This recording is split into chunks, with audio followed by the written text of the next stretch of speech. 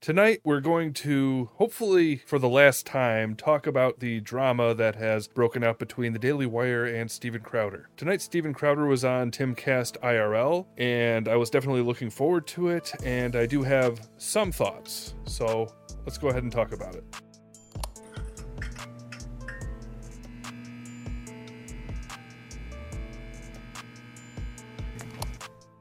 So hello everybody and welcome back to Grace Nerd. My name is Eric if you're new to the channel. If you enjoy commentary about culture from a Christian worldview, talk about Christian theology, or talk about the Christian life, then make sure that you go ahead and leave a like and subscribe. And make sure you hit that notification bell so that you know when new videos like this get uploaded or when live streams begin. Or if you've discovered the podcast in audio form, make sure that you follow wherever you are. So I want to very briefly talk about what this controversy is, but if you've already clicked on this video, then you probably already know a little bit. Basically, Steven Crowder went through some negotiations with the Daily Wire, and they ultimately fell through, and then Steven Crowder eventually came out and complained about the terms of the potential contract that he would have entered into with the Daily Wire. He denied that it had anything to do with the amount of money per se, and he said that it had more to do with the fact that apparently the Daily Wire was penalizing creators who might get demonetized by big platforms. Jeremy Boring of the Daily Wire then responded and said that this was a mischaracterization, and he simply believed that if people who were creators with the Daily Wire were demonetized, then they should share the brunt of that loss of revenue with the Daily Wire.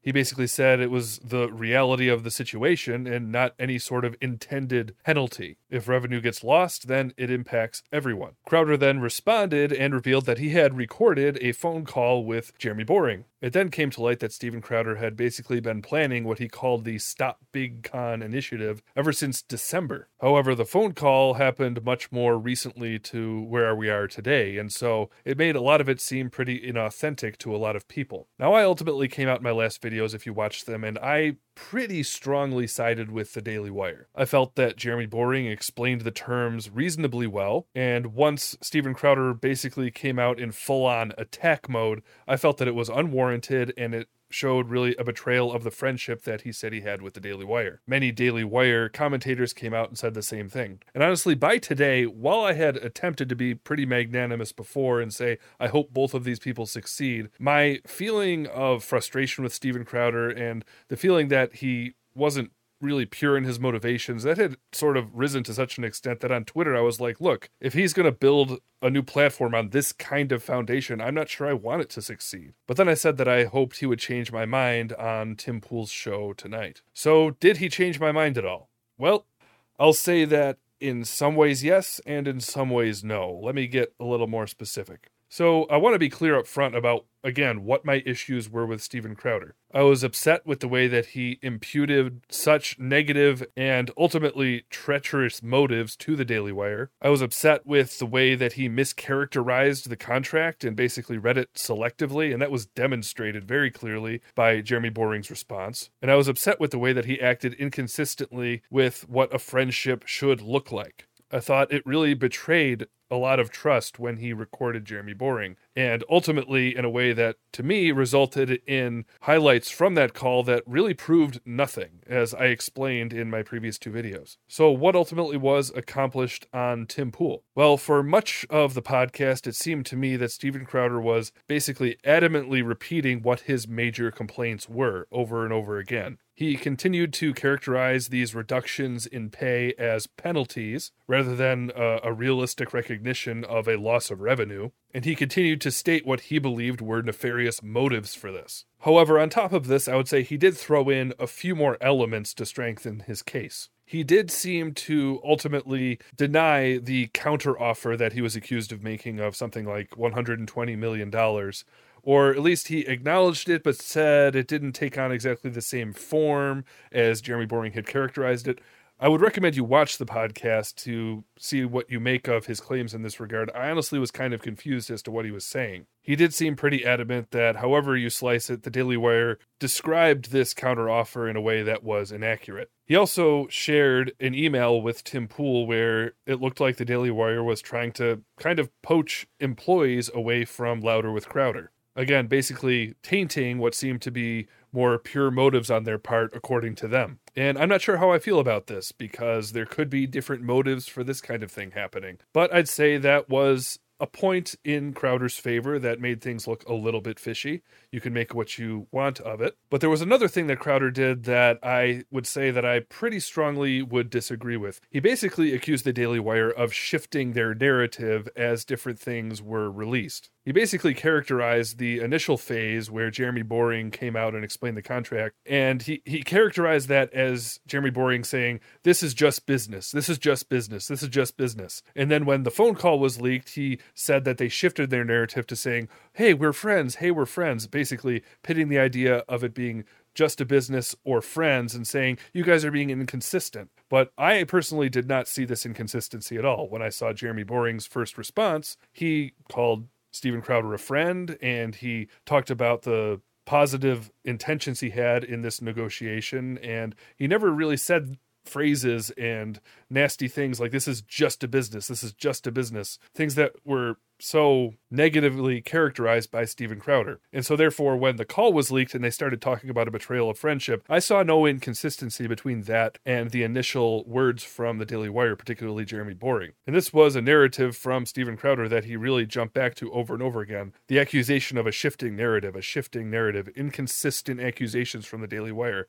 And I simply didn't see this as an objective onlooker. And some other points against Steven Crowder, he did continue to repeat what were blatant inaccuracies about the nature of that term sheet. He never acknowledged that he mischaracterized the nature of the contract in regards to potential disabilities or loss of episodes or things like that. Jeremy Boring simply turned the page, like I mentioned in other videos, and he pointed out that provisions were made for legitimate reasons for missing work. That wasn't something that was talked about in this episode. Tim Pool did not press him on it, but it was a blatant inaccuracy, and he never acknowledged it. He also repeated another claim that Actual Justice Warrior pointed out, and it was a claim that all of these potential reductions in pay added up to over 100%. This actually is really inaccurate if you look at the nature of the fees. Many of them would be counted as the same thing. So if, for example, you were banned from YouTube after being demonetized, these would kind of be counted together and not ultimately add up to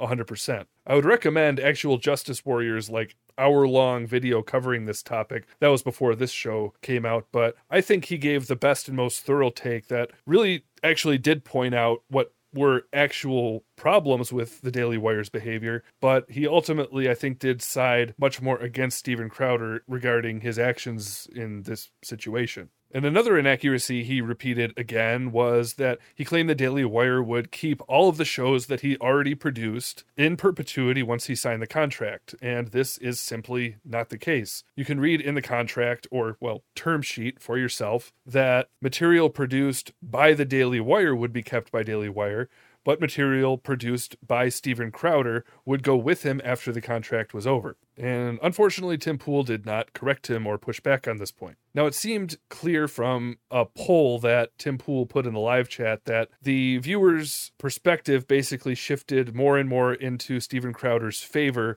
by the end of the show. And it had already started in his favor, but it was even more extreme by the end. And I'll acknowledge, at least in regard to that poll, I basically am siding against the majority. Now, it should be pointed out that Steven Crowder's audience actually came over from his show to Tim's show after the beginning of the show had live streamed on Steven Crowder's platform and then ended and moved his audience over. And so I would say the poll was skewed by that to some extent, and I'm sure it would have been very different if it was a live stream hosted by the Daily Wire. So I'm not sure exactly what that proves, but make of it what you will. In any case, I am definitely in the minority in relationship to Tim Pool's viewers, apparently. Now, there's some reasons why I can understand why perhaps perspective shifted or was largely in Steven Crowder's camp, and I think a lot of that was because many who watch Tim Pool and Steven Crowder are very much anti-establishment, whereas many would see Daily Wire as much more establishment, and I can understand this sentiment to a large extent. Steven Crowder also did a very good job basically dominating the narrative throughout the show, and again, repeating his characterization of what these fee reductions were, and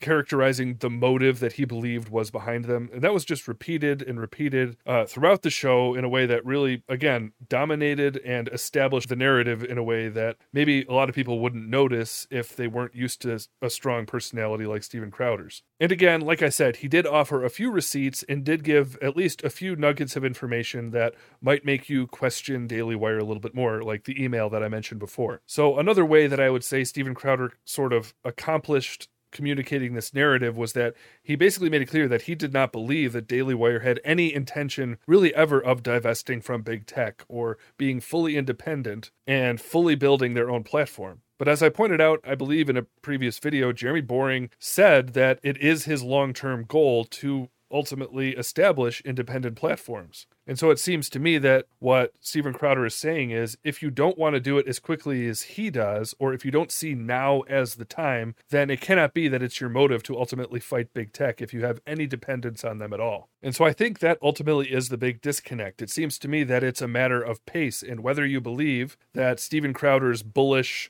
moves at this point are coming from pure motives, or whether he's trying to build an email list or something like that, or whether you believe that Jeremy Boring is actually being strategic and slow in a smart way, or whether he's just cloaking a happy dependence on big tech. And so has my perspective shifted after watching this show? Well, like I said, in some ways, yes, in some ways, no. In terms of no, I still would say that I don't like the way that Steven Crowder has characterized the Daily Wire as a whole and conservative media as a whole in imputing all of these motives to them that are so negative, basically at times saying that in some ways they are worse than the left. I simply do not believe that. I've pointed out the issues that I have with the Daily Wire in other videos. I'm by no means going to support them unquestioningly and never criticize them, but I simply don't agree with this diagnosis. Again, Steven Crowder has invented and engaged in much of the business model behavior that the Daily Wire has. He invented many of the strategies that they use. And ultimately, I believe that Steven Crowder was wrong to betray Jeremy Boring's trust in recording this phone call. Again, I don't think the excerpts that Steven showed from the phone call proved anything significant, and therefore it does not justify the recording of the call in hindsight. However, after watching the show, I will say that I was pulled away from imputing the worst possible motives to Steven Crowder.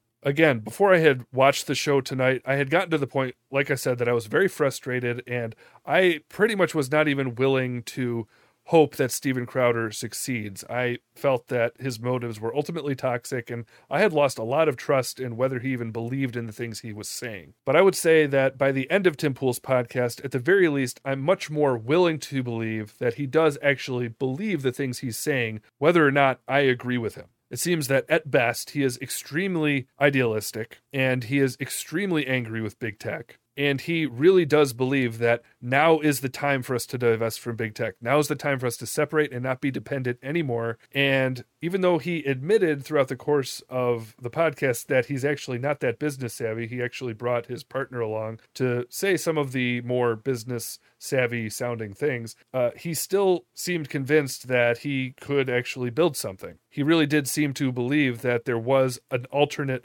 model moving forward. Tim Pool seemed a lot more convinced by this possibility than Jeremy Boring did, and ultimately, I'm not sure how I feel about that. I would like to believe that now is the time for us to fully divest from big tech, for Daily Wire and other companies to really truly be independent and not have to worry about being censored. I'd like to believe that, and if Steven Crowder is right and can prove Jeremy Boring wrong, well, then hey, great, then make Jeremy Boring adapt by watching you prove him wrong. Build something better, build something more reliable, build a platform safer for conservatives where their voice can be heard without compromise, and make the Daily Wire adapt to that. But again, I'm not willing to impute nasty motives to someone like Jeremy Boring and people in the Daily Wire just because they have a slower, more strategic, reforming perspective. I don't personally see this as compromise because, again, these are tactics that Steven Crowder has used. The Daily Wire simply believes that we need to use them for longer, and they believe that eventually we will move past them. At least that's what they claim. I'm more willing to believe that than Steven Crowder is. And so where I was much more one-sided in terms of motives, I'd say before tonight, where I was really starting to turn against Steven Crowder, I still do believe his actions have been wrong, and I think he ultimately has some apologizing to do, but I'm less inclined to believe that he's being a con artist than I was earlier today. I think he actually believes in what he's doing. At least I'm more willing to believe that. And so at this point, I'm probably repeating myself. Those are my main thoughts. I'd be happy to hear your thoughts, whether you're on Steven Crowder's side or on the Daily Wire's side, in the comments. Keep it civil, please. Talk amongst yourselves. I'll give them a read, maybe comment if I have any thoughts. But leave a like in the video if you found it helpful at all. Make sure you like and subscribe. Again, if you enjoy commentary on culture from a Christian perspective or talk about Christian theology or the Christian life, make sure you hit that notification bell if you want to know when new episodes or videos get uploaded or when live streams happen. If you've discovered the podcast in audio form, make sure that you follow wherever you are. Again, my name is Eric. This is Grace Nerd, and we'll see you around in the next one. Thanks for watching.